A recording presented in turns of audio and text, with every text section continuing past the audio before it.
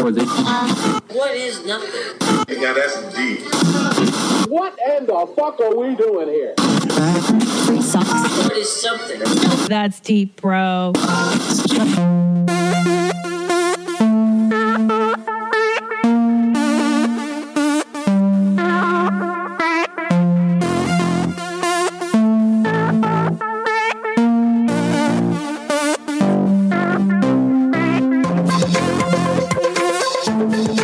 Hi, welcome to That's Deep, Bro. I'm Christina Pajitsky. Thank you for downloading this episode. I appreciate it. All right, let's get the business out of the way. Firstly, there are very few tickets left to see Your Mom's House live at the Irvine Improv February 12th. They are going ridiculously fast, and I mean it when I say there's only a few left. So if you have any desire to see Tom and I do Your Mom's House live, get on it, bros, because that's going away. And then April 13th through 15th, I'm at the Brea Improv doing stand-up. Tickets are on thousandranch.com. That's THOUSAND ranch.com. May 19th and 20th, I'm in New York City at the Gotham Comedy Club. Tickets also on my website at thousandranch.com.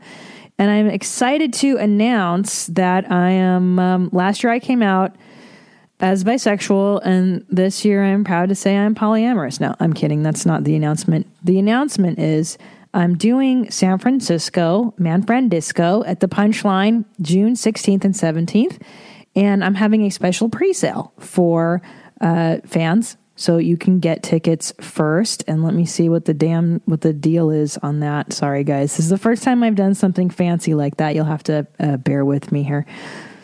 Ah, shit. Okay, what that means is Wednesday. This drops on Tuesday night at midnight. So Wednesday from 10 a.m. to 10 p.m., there's a special pre-sale for my San Francisco shows. Use the password jeans when you go to the Punchline Comedy Club website. The link is on my site at thousandranch.com, THOUSAND ranch.com. This is like preferential for the special, for the real hardcore bros and the real hardcore jeans out there, you know, to make sure you guys get the tickets you want to get, the seating you want to get, etc., etc. Thank you for everybody that's ever come out to see me. I really appreciate it. What else? Amazon. Guys, if you're shopping on Amazon, I implore you to use my banner. Go to that'sdeepbropodcast.com. Click on the banner for the Amazon thingy jammer. You know, when you do your shopping, it just kicks back some change to the show. And yeah, and that's it. All right, good. All right, let's get to it. I have so many thoughts to share with you. A very deep week indeed. You know, it's the new year.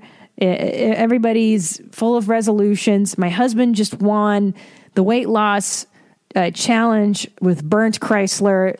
And it's been a lot in the house. So I can't wait to discuss all of this stuff with you. All right, let's go. Let's just fucking, yeah.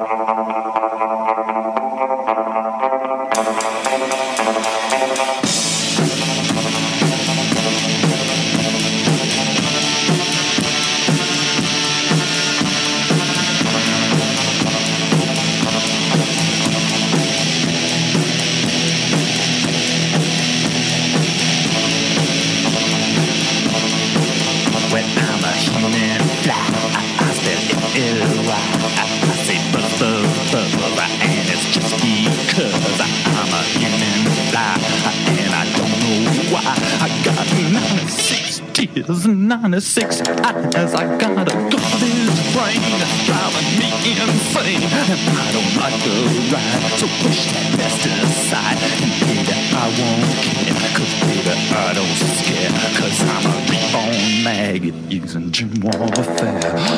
Rock it.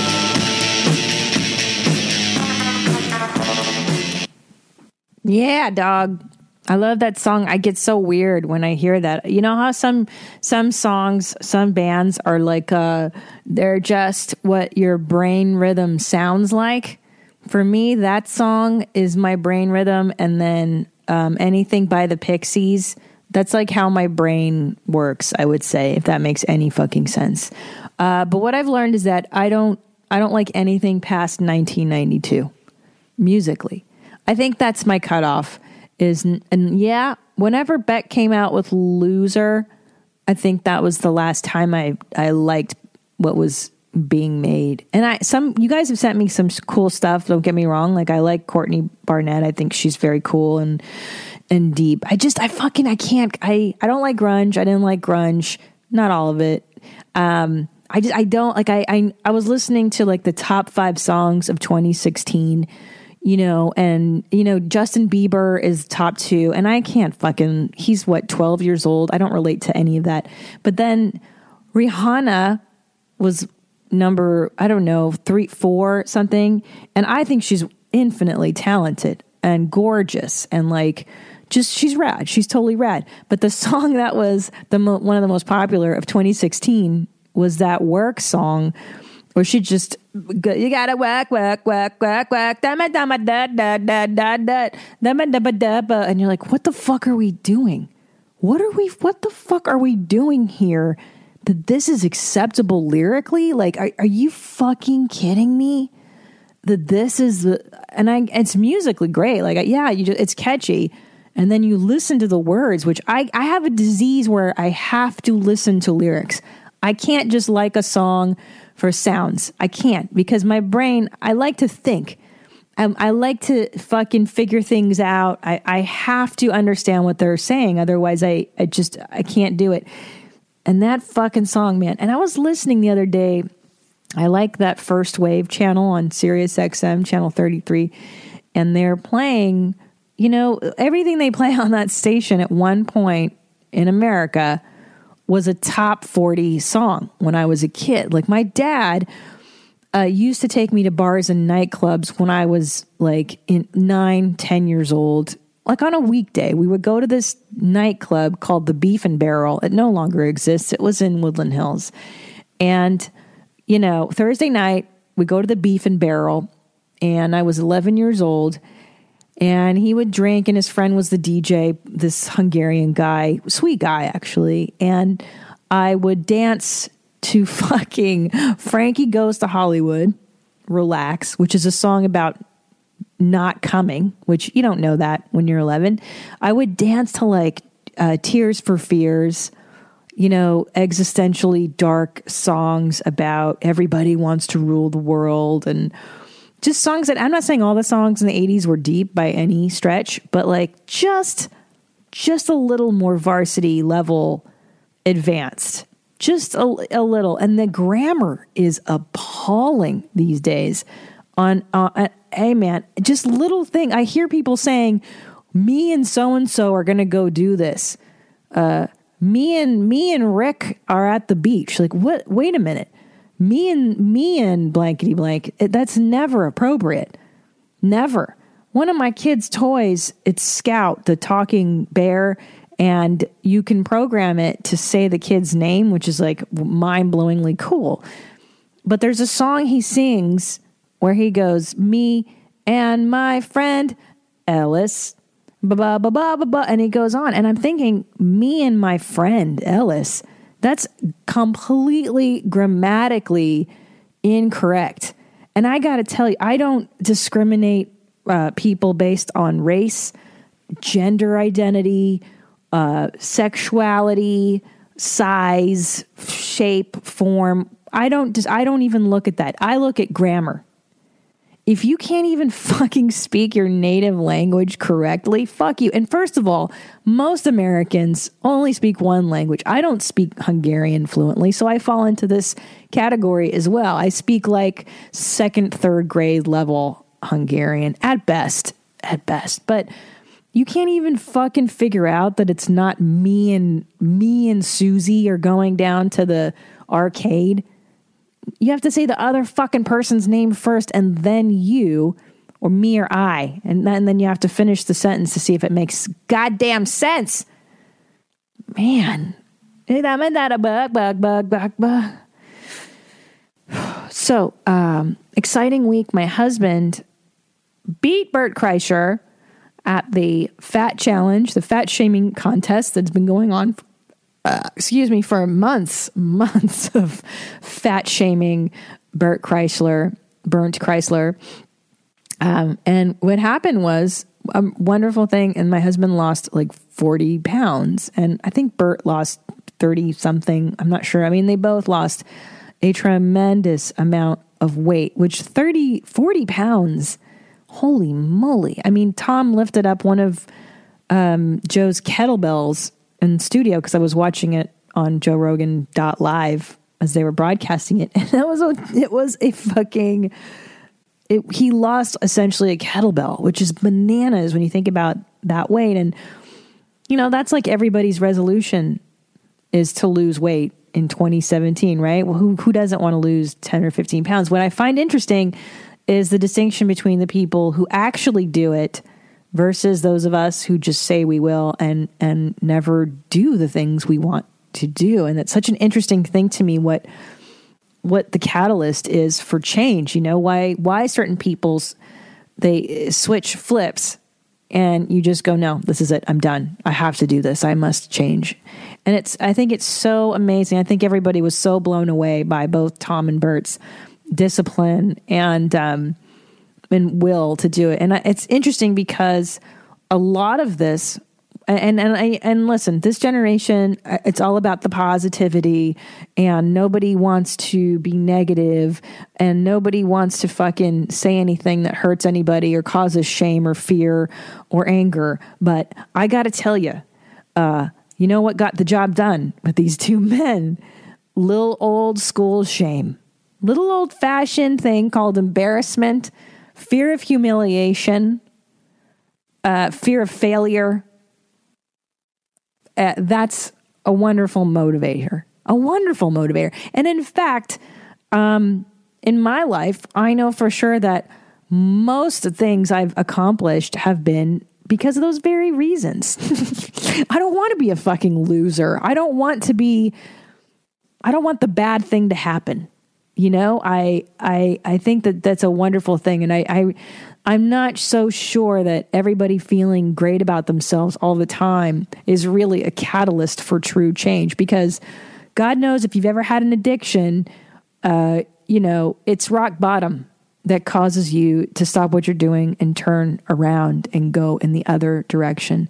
It's seldom, self-love and acceptance and radical, love that causes you to change. It's actually abject failure, crushing defeat, just demeaning, debilitating weakness, crippling weakness. I remember when I was 30 years old, I quit smoking, and I'd smoked from the time I was 13 years old to 30. So it's a good 17 years of really smoking. Like, I fucking really loved smoking. I was great at it. I was so good at smoking. I smoked Camel Lights. Those are my jams. And I loved the smell of opening up a box of fresh Camel Lights because they smelled like raisins.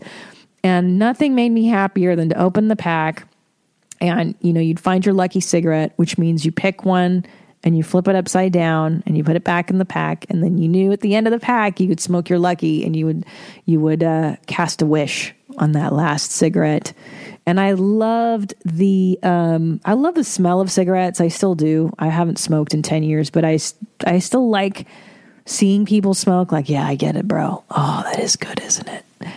I love the meditation of smoking. Because when you think about it, you're really just breathing in and out, breathing in and out. It's kind of a rhythmic, meditative thing. One of my favorite things to do is to sit and do nothing and think. So cigarettes go really well with that. Or just sitting around being anxious. That's another thing I'm really good at. And cigarettes are the ultimate companion for sitting around being anxious. Now, I'm not advocating smoking in any way, shape, or form. Hence me quitting for the last 10 years, because it is an act of violence to smoke cigarettes. When you think of it, against your own body, it is an insane act of violence and, frankly, self-destruction, self-sabotage, self-loathing. I can't think of a habit worse Well, yeah, I can. Heroin, probably. But at least heroin, there's some kind of tangible opiate high. But cigarettes is just destruction, and it's fucking horrendous. But the point being, I remember being so addicted. Like, I remember I lived up a stair street in Silver Lake at one point in my life. It was like 150 steps to the top. I decided I was going through this weird Ralph Waldo Emerson phase where I decided to go live in a house in the woods on the top of the hill, away from society, away from people. I didn't have a TV for a year. I have some nights not electricity for some reason because the house was really, really old. And I just hid out, man. I hid out for a few years in this house. And I remember, it was so gross, laying in bed, panicked, because I hadn't thought out my cigarette situation for the night. And I remember at like at 2 a.m, laying there being like, okay, I have like 4 in this pack, and I'm going to smoke one when I wake up, and then I'm going to smoke another one with my coffee, and then I'm going to have another one in the car on the way to work. Oh my God. And then like doing the junkie math of cigarette, because I couldn't just get out of my house and go buy a pack in the middle of the night because I lived up this crazy stair street. It'd be really involved, and it was very dark. It was very dangerous looking back. Probably not a smart idea. I would have to get up, climb down 150 stairs in the dark, and then climb back up 150 stairs to get these cigarettes. So I would like plan my life around getting smokes, which was just fucking disastrous, right? Because I remember laying in bed and doing this math, this junkie math, and wine too. I had a thing with wine at one time. Like I have to have wine in the house all the time. Like I got to drink. Like who am I? You know, who am I? Bukowski, that I have to have my wine and my smokes, or a trailer park boy, but they didn't drink wine, right? Rum and Coke. So I remember thinking, this has got to stop, because I'm putting so much energy into doing this math of getting the smokes, how I'm going to get them. Is there enough in the house? How many do I have a spare pack? How many are in the spare? Like, it was just insanity. I read this book, Alan Carr's The Easy Way to Quit Smoking. Didn't work for me personally, but I've heard a lot of people really like it because it's kind of a common sense approach to smoking. I actually saw a hypnotherapist, and that helped me stop. It worked for me, dude. I've had her on the show. Her name is Rita Black. If you look in the back catalog of these episodes, I did a full interview with her, Rita Black. She practices hypnotherapy here on Wilshire Boulevard in Los Angeles. She will treat you. You can email her, go on her website. And she does hypnotherapy for smoking, for weight loss, for pretty much anything. I went to her for hypnobirthing before I had my son. Yeah, and it fucking worked for me. But man, that junkie brain. So in order to flip the switch, you do have to hit a bottom, and you do have to feel an immense sense of self-loathing and hatred. At least I did. Got my ass to quit. And I don't know what Tom's motivation was, so I'm not speaking for him, but I'm pretty sure public shaming was very effective here, and not such a bad thing. Old school values aren't such a bad thing. There you go. Moving along. Okay. What was I thinking about this week? Oh, man. Oh, I had an epiphany. I was watching these cute little boys on Netflix. Hold on. I followed this kid now on Instagram. God damn, these boys are just so cute. What the fuck is his name? Hold on. Let me look this guy up. Hold on. Okay, here it is. I had this epiphany this week because I was watching a show on Netflix called Chasing Cameron. And I clicked on it because the cover is of this really effeminate looking, adorable boy. And he's got perfect white teeth, and he's, got the cutie patootie, like Justin Bieber-ish cute hair. And he essentially is every tween girl's wet dream. And I worked in the tween. The reason I'm interested in this crap is because I used to write for tween cartoons.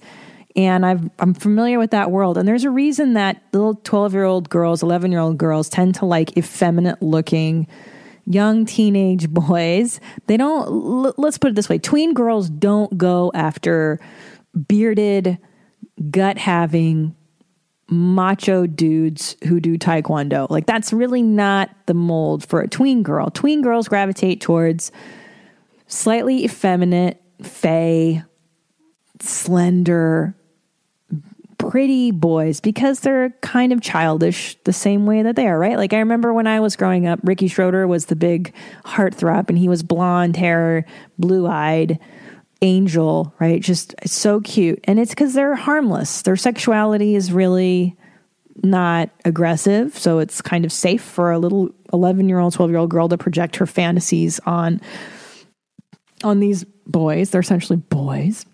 And I watched Chasing Cameron on Netflix. So it's about this boy named Cameron Dallas. And for those of you who don't know, he's got like a gajillion followers on the internet, on YouTube, on Instagram. And I was watching this docu-series, and I've only seen one episode, so forgive me if I screw up the story, whatever. But it's Cameron Dallas and his like cutie boyfriends. They're all boys. I don't mean he's gay, but they're all friends, and like they're all these Instagram stars. And they have gajillion followers, and their followers are like adorable 11-year-old girls, essentially. And these boys are like 18, maybe, 16, 18-year-old boys. And they're all super skinny, and they have no chest hair yet. And they all make, little video, like Snapchatty. I don't know what they call the Snapchat feature on Instagram, but what the fuck those are called, where they're like, hey girl, who wants to cuddle? And then, the guy will show like his bed, or like, yeah, I'm just so super tired right now. I just decided I'm going to sit around in my pajamas, and then he'll be shirtless.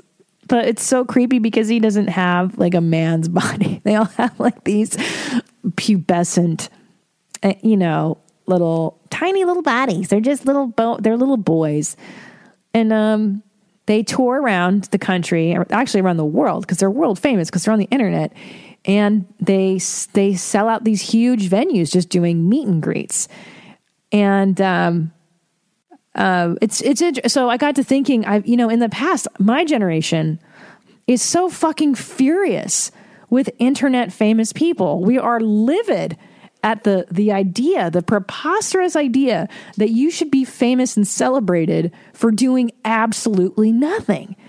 Nothing. You've done nothing to merit having, thousands of teenage girls show up and scream at you. You're not the Beatles. The Beatles had talent. The Beatles spent how many fucking years in a basement in Germany learning I Want to Hold Your Hand or doing whatever shticky music.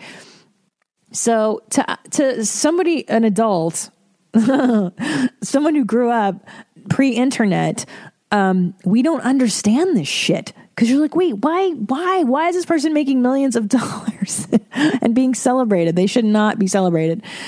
But I finally figured it out. After wondering, I finally fucking figured it out. So here's my theory.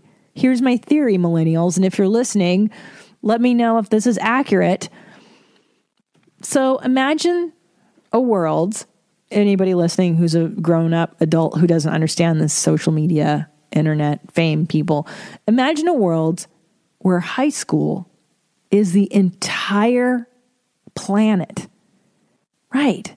And what's the most important thing to an adolescent person? Being popular. So basically, Instagram, YouTube, Facebook, whatever these platforms are, Periscope, Snapchats, finger smells, fart masters, whatever the fuck dumb minute thing of the week, Vine, whatever it is, you can be popular, not only in your high school, but around the world. And that's all it is. It's a gigantic popularity contest.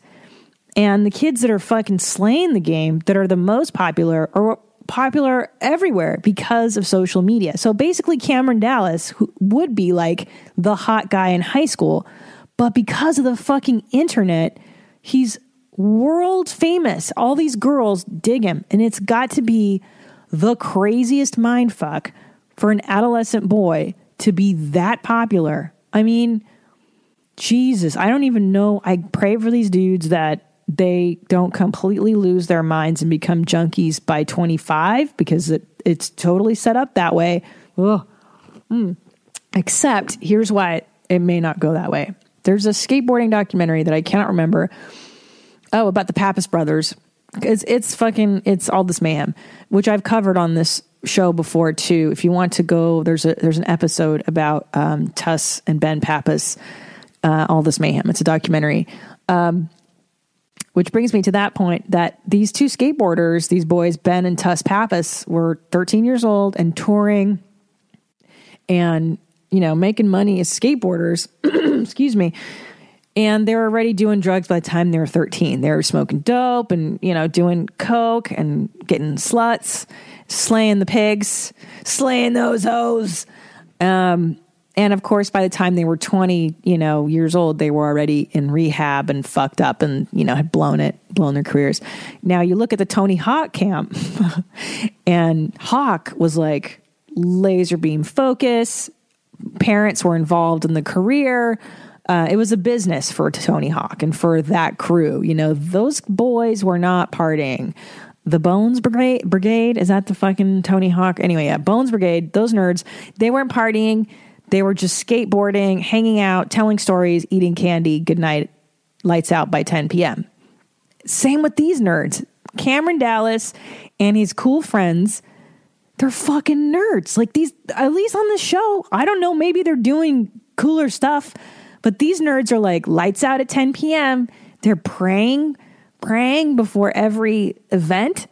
I was like, well, get the fuck out of here. It's like like Jesus camp, like these fucking nerds. And like I guess I thought the whole point of being rock star or being famous is that you bang the girls, right? When you're that age, like you're just looking for puss. That's all you want. And I'm sure they're banging chicks, by the way, I'm sure. But they don't show it on that docuseries, obviously. Otherwise, no parent in the world would let their daughter go to meet Cameron Dallas and his friends. But they, the image is squeaky clean, and which some of those boys are really troubled. There's no way they're clean, but squeaky clean, in bed by 10, and they're just like, hey guys, I'm in London. Here's me and my friends. Look at that t-shirt. Guys, I'm popcorn's crazy. God, put down the phone and live your life for 5 minutes. But what's interesting about those boys, what's really interesting, and I was thinking like, what's the drive? And part of the drive of being a teenager, you want to be popular. Obviously, we all did. But why the need to make these videos in your room and essentially put yourself out there? And you're not putting out a talent or you're not plugging anything in particular. And the common denominator in all these boys is that they've all got daddy issues. A lot of them come from single mother families, or the dad is around, but he's kind of a deadbeat, or dad's in jail, mom's in jail. I'm raised by my grandparents. Dad's dead. One of them, like, it was kind of crazy because you just see all the dots connecting, and as a 40-year-old woman, I'm like, oh yeah. I mean, that's the recipe for it right there, right? You got no dad, mom's in jail, raised by the grandparents. You live in some poor shit fuck town in the Midwest. There's no hope. And your way out of all that misery is to put yourself online.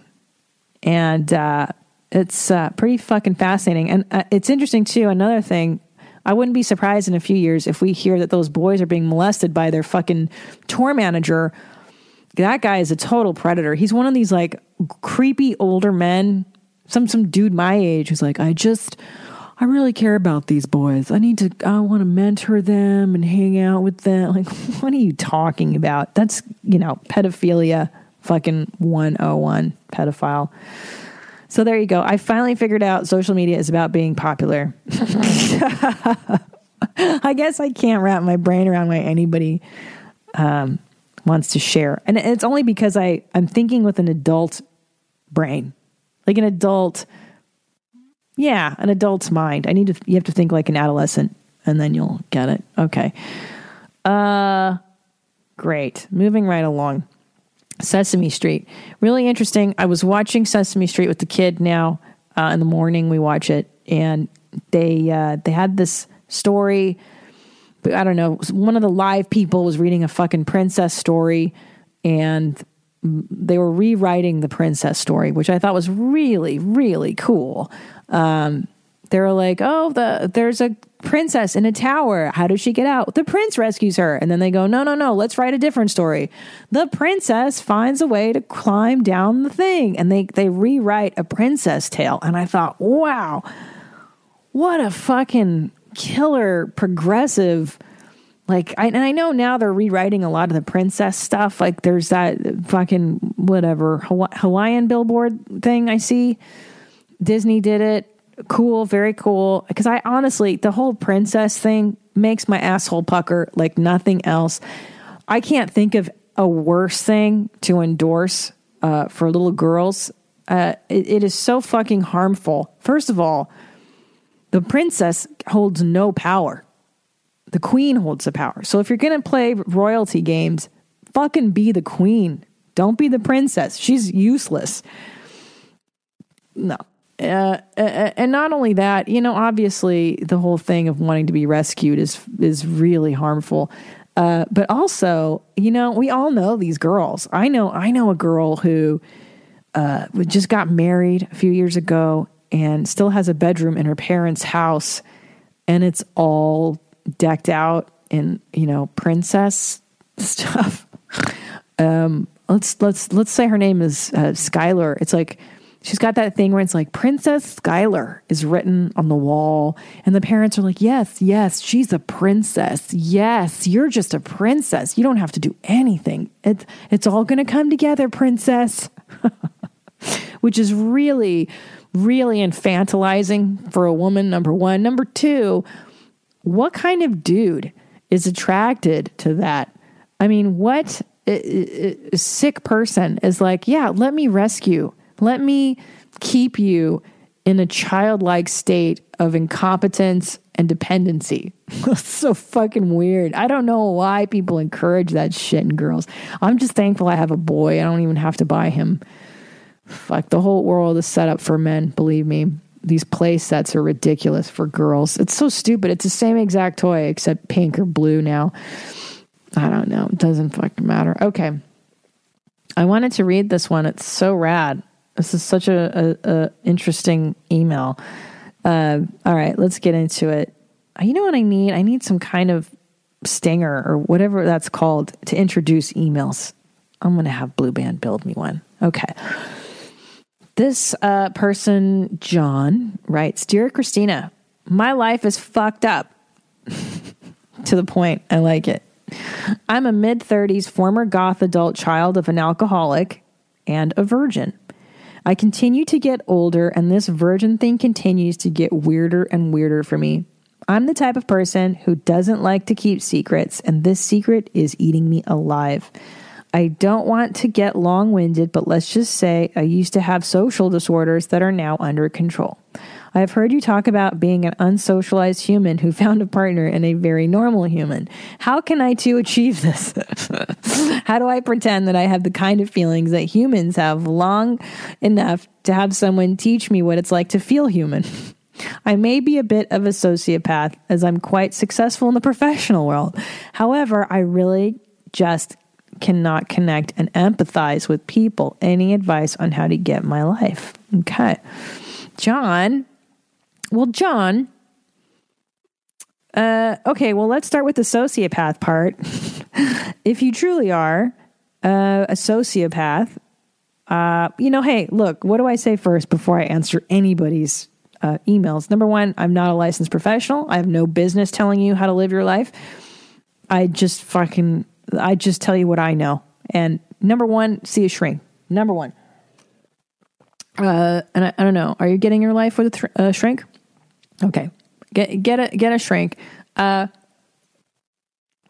Number two, as for the sexual stuff, I know what you're talking about in terms of it getting weirder and weirder, because I think losing your virginity becomes one of those things that if you don't do, quote, early or when everyone else is doing it, it tends to grow as a thing for you. It becomes It becomes a thing covered with anxiety and riddled with panic. It gets bigger than it has to be, is what I'm trying to say. And by the way, yeah, that's not that crazy. I think I know a couple older virgins myself. I think our culture puts too much emphasis on promiscuity, on the virtue of, slutting around, especially nowadays. It feels like that's the cool thing to do, like Tinder and whatever these apps are, where you can just find another human to have intercourse with. It blows my mind that women allow dudes to just ejaculate inside of them without even knowing who they are. It's fucking preposterous. But anyways, I digress.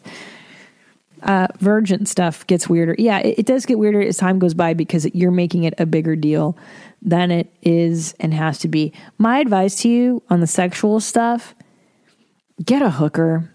Seriously. Just, I don't know. I think hookers are fine. I think get a high-end one. Not, obviously I don't know. Go get a nice prostitute. And just, because if you're really this socially awkward, chances are you're not going to, why go? It hasn't worked for you yet, is what I'm saying. The courtship thing hasn't worked for you yet. So just bust the nut off. Get a nut with like a stranger whose job it is to make you feel comfortable. And then, I don't know, see a shrink. Jesus Christ. Because you say you have social, yeah, I get they're under control, but the sociopath stuff, that I can't, I don't know, bro. I definitely see a hooker. And you know what? Some guys, that's the only way they can connect to people. And if you really are this socially, oh fuck, did I just unplug something by kicking it? God damn it, motherfucker. If you really are this socially inept, for some dudes, that's their only form of intimacy. And it's not a bad thing. I know men who go on, Yoshi, he's been on our show, will take hooker tours. He has favorite prostitutes in different cities. He loves, not Berlin. Is it Berlin? He likes Amsterdam. He likes Eastern Europe. Yeah. Call Yoshi. Why don't you email Yoshi Obayashi? Tell him I sent you, and he will set you straight. There you go. Get your life. And by the way, for people who are, like weirdos, who feel like weirdos like me, who grew up in an extremely fucking crazy traumatic environment, and who want to find a quote normal partner. I've said this before on this show that with Tommy, I went better than me. I think Dan Pena says that you don't want to hang out with people who are the same as you. You want to hang out with people fucking better than you so that you become better. And my husband is one of those people who is really balanced and really normal. And I know that the community, the fucking therapy community, doesn't want me to say that people are, quote, normal. There is such a thing as normal. Yes, there is. There are people who don't suffer addictions, who don't have personality disorders, who lead a functional human life. I consider that normal. So there you go. But in order to find a quote normal, right? Normal, what is normal? Normal person, you have to want to be with a normal person. And by that, I mean you need to stretch your emotional capacities as well. I don't mean fake it. I mean you have to fucking put in the hours on a shrink's couch and doing whatever it is to get your ass in a position to attract somebody. Because, look, man, if you're really wild now, and you got all your fucking bag of bullshit, you might find a nice, normal guy, girl to be with you for a hot minute. But eventually, if you don't work on your end of the deal, if you don't work on yourself, they're just going to get tired and leave you. That's just the truth. Sorry. That's just the truth. Okay. Okay. Hey, Jean. That's my new name, Jean. Gene. I appreciate you sharing the story of your stepmother's hatred of folks. I feel the same way about Buddy. Oh, good to know. That's so funny. People have just trigger words. My stepmother hated being called folks at restaurants. She felt it was somehow demeaning. What up, folks? Don't call me folks. Okay, he writes, the below has already been communicated to my therapist. Excellent, excellent. But I wanted to include you as well. Related to parental issues, I have appreciated your advice for dealing with difficult parents over the last 103 episodes. My dad is a huge loser and an emotionally abusive, manipulative asshole. The loser part wasn't always true, but it is a 15-plus year condition at this point. He was very successful when I was a child. His business fell apart, and then he proceeded to terrorize my mom and I for the next decade. They got divorced, I moved out, and now he's mostly cut out of our lives. Mostly. The hard thing is that once or twice a year, when he pops up asking for something, he only contacts me when he needs something, and there's always an air of bullshit about it. This time it's to be on my cell phone plan because his got hacked or something. He's always trying to get around paying for things, so I know it's him trying to bail on T-Mobile or whatever. I want him to just be honest and say he can't pay his bill. It doesn't make it easier that I spend quite a bit of waking energy just trying to not be like him, but see so many similarities. I know, calm, assertive energies. I can never manage to do it because he reaches out so infrequently.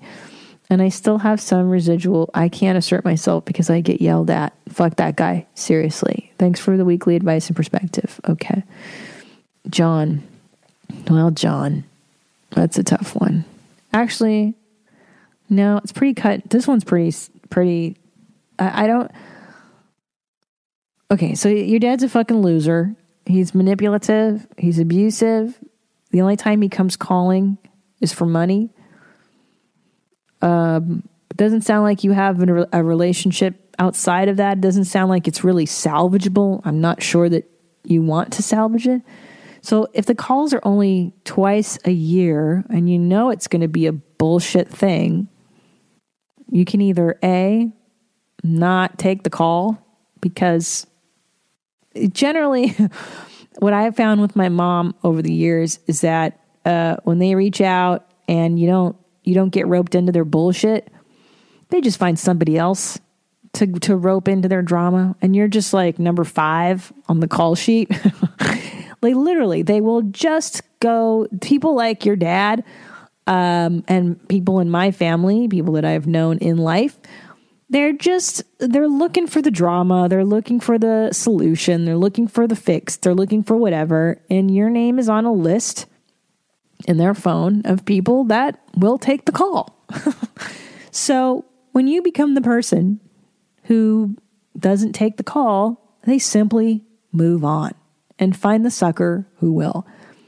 And believe me, it's a sucker who takes the call because you know what he wants. You've said it yourself. And I think the reason you answer the call is because you're hoping against hope that maybe this time my dad will be a normal human being. Maybe this time he'll be honest. Maybe this time he won't lie to me. Maybe this time he'll be a better dad. Maybe he's had a near-death experience and he's come back a normal person who loves me, who's going to be an ideal dad. Now, I don't know. Maybe in some other parallel universe, your dad is a swell guy and he's changed and he's going to be rad. But in this universe, in this plane, he's kind of a douchebag. So I think the importance here, and I understand it's so hard to assert yourself and set boundaries with douchebag parents, excuse me, because I've had to do that myself in my life with my mom when she was alive. Because you know what happens when you assert boundaries with crazy people or with upsetting people or with people who don't like that? They're going to pout. No one tells you that part about asserting boundaries, by the way. When you say, look, no more, I'm not paying your bills. If you want to talk about anything else, Dad, I would love to talk about sports, about the weather. I'll talk about anything else. But the minute you say, don't ever call me if it's about money or whatever it is, whatever manipulation, I'm not interested. Just count on him being upset with you. Count on him saying something shitty back, because they always do.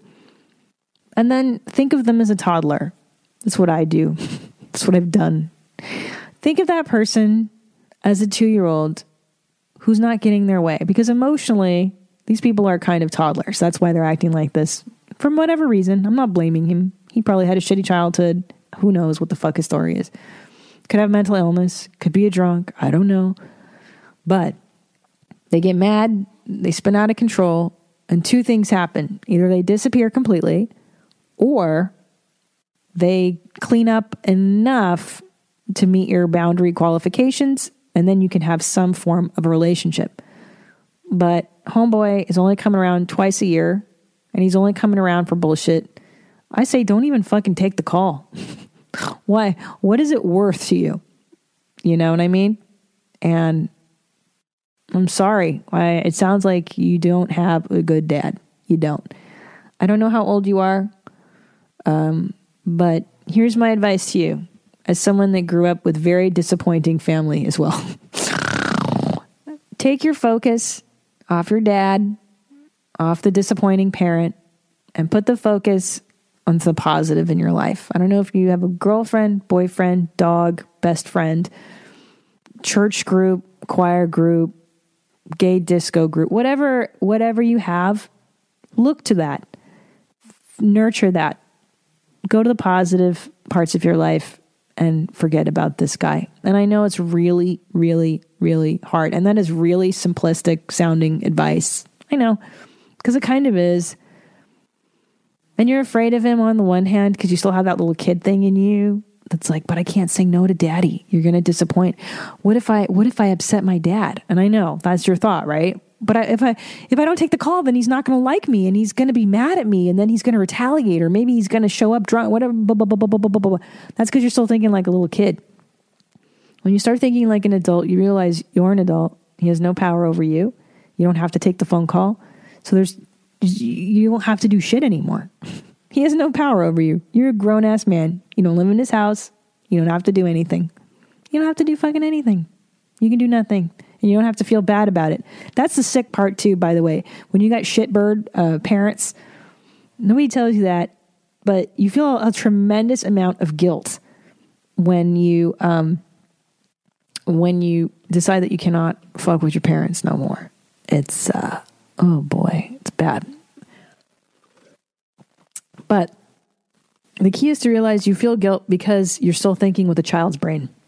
And when you start thinking like an adult, you realize like, oh, it doesn't matter that this person is a bio relation. They still fucking suck. They still suck. You suck. What? And I always think this too. Like, if your dad were a friend, would you tolerate that behavior in a fucking friend? Of course not. Of course not. Okay. Oh, mommy.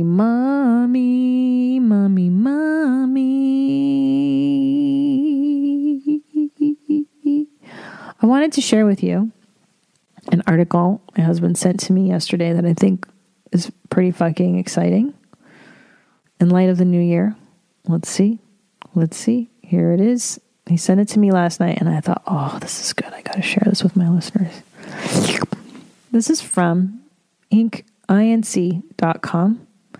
9 personal challenges that can change your life in 30 days.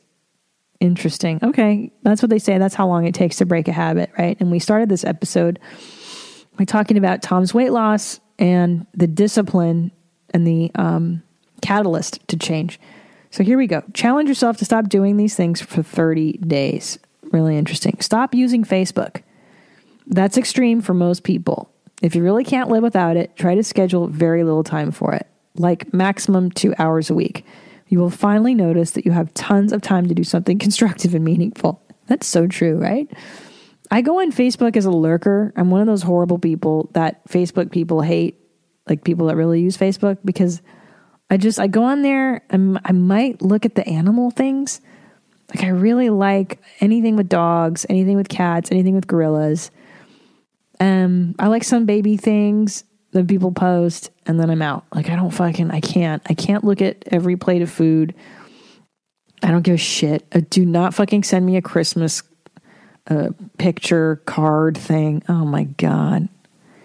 It's embarrassing. Okay. Stop your sugar intake. We all know sugar is bad for our bodies. If you don't know this yet, read this, and there's a link. Quit eating chocolate cake, sweets, ice cream, and everything else that contains refined sugar. Opt for fruit or honey instead. Yeah, that's pretty good. Stop comparing. I believe this is one of the hardest challenges since often we compare ourselves to others without even noticing. Try your best to stop evaluating yourself based on other standards. Once you see your mind doing it, oh, I do that a lot. I do that all the time. Oh my God, don't you do that all the time where you're like, oh, I can get on Instagram and I'll see like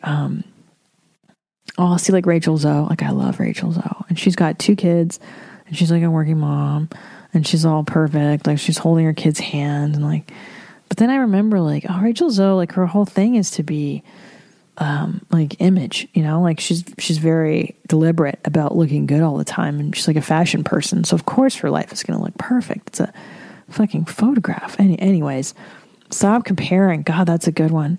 Stop blaming.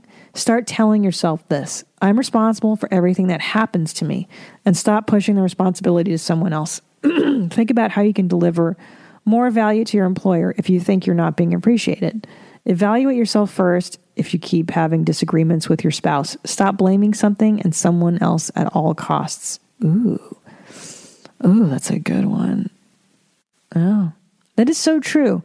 I'm responsible for everything that happens to me. It's interesting. I know, but my first reaction would be like, yeah, but what about like a car accident? Is that really me? It's not that. I think you're responsible for your reaction to things is what that means, right?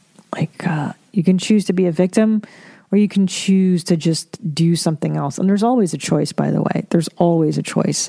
We are never choiceless. It just seems like there aren't choices. Okay, for the next 30 days, challenge yourself to do these things. Read daily, period. That's all it says. I read daily. I do read daily. I'm reading right now a book called The Mommy Myth, which is fucking great, by Susan Douglas. Oh, it's so good right now. Okay. Do something that scares you. Get out from your comfort zone, set bigger goals, and do it. You're reading this right now because someone else once thought that the personal computer was possible. No shit. Do something that scares you. I feel like life scares me. I feel like I'm one of these people that just the everyday it challenges me enough. You know, I remember someone being like, why don't we go bungee jumping? I'm like, because life is hard enough. Do I really need to fucking do anything out of my comfort zone? I'm always out of my comfort zone. Existence is out of my comfort zone. Now, here's my favorite. Allocate time for nothing. Often we tend to caught up on those never-ending. I think it's often we tend to be caught up on those never-ending tasks without giving some space to our mind to do nothing. Well-balanced people do this, and it can be meditation, breathing exercises, or just sitting still and thinking about nothing. I got to tell you that time for doing nothing is my most favorite thing in the world. I love doing nothing. I'm really good at it. Like I love idle. I love being idle. It is just my favorite thing. I could fucking sit here and just stare at the wall for hours. You know, like flights, the plane flights bum people out. Not me. I love it. I'm like, oh, this is 4 hours to just fucking sit here and stare. I do. I love it. That's the only problem with having a kid is that it cuts into your idle time big time. Like I need time to just patter. What's the word? Puttering time. Oh, I love puttering. I love just walking around the house, relaxed, you know, pick up this thing, put down the magazine, go sit over here, go sit over there, drink my coffee here. Oh, God. 17 more years and I can putter again. Exercise strengthens your body and lightens your mood. Besides, we tend to get a sense of achievement and control when we conquer a tough workout session. In other words, it strengthens our minds to face challenges in our day-to-day work and adversity in life. That's absolutely true. Yeah, that's so true. Because, you know, once I started doing this Pilates horseshit twice a week, I'm telling you, it changes, it helps you get your entire life because you realize that it really just boils down to discipline. It really boils down to making a decision and just sticking to it and just doing it. There's no thinking, there's just doing. Okay. Answer a Quora question. Quora. I don't know what the fuck that is. Try writing down your thoughts and sharing your knowledge with someone who needs it. Commit to this for 30 days and you'll be surprised how far it gets you. Oh, what's a fucking Quora? Quora. Let's Google that. I don't know what the fuck a Quora. God, there's so many new things. I don't. You know, it's funny. I just hit that age where like, what is that? What's a quark? And I used to just know these things. Like, I guess these are just Quora. The best answer to any question. Okay. I gotcha. The best answer to any question. Very good. It's a website. It's just that. Answering questions. Very good. Yeah. All right. God, how is it that, why does my dad know the exact worst time to call me? How do parents have that ability to call you, text you, try to contact you at the least desirable moment of your day? It's like, it's never when I'm just sitting here relaxing. It's like I'm in the middle of working. I'm in the middle of driving somewhere. I'm about to get on stage. Like, Jesus fucking Christ. Okay. I'm going to the Comedy Store tonight. I'm very excited. I'm usually there Saturday nights in the OR. I do the early show because I like to go home early so I can get to bed early so I can get my life. That's it. Email me at that'sdeepbropodcast@gmail.com. Let me know your thoughts, feelings, questions, concerns. Also, are you non-binary? I'm still in need of a non-binary person to interview on this show. Help me understand that. Now that I've grasped social media, I need to grasp this non-binary stuff. Okay? Help me understand gender identity for the love of God. That's deepbropodcast@gmail.com. Thank you for downloading. Have a fantastic week. Yeah, get your entire lives, guys. All right, until next time, that's been Deep Bro. Now what? I don't know. Philosophize with it.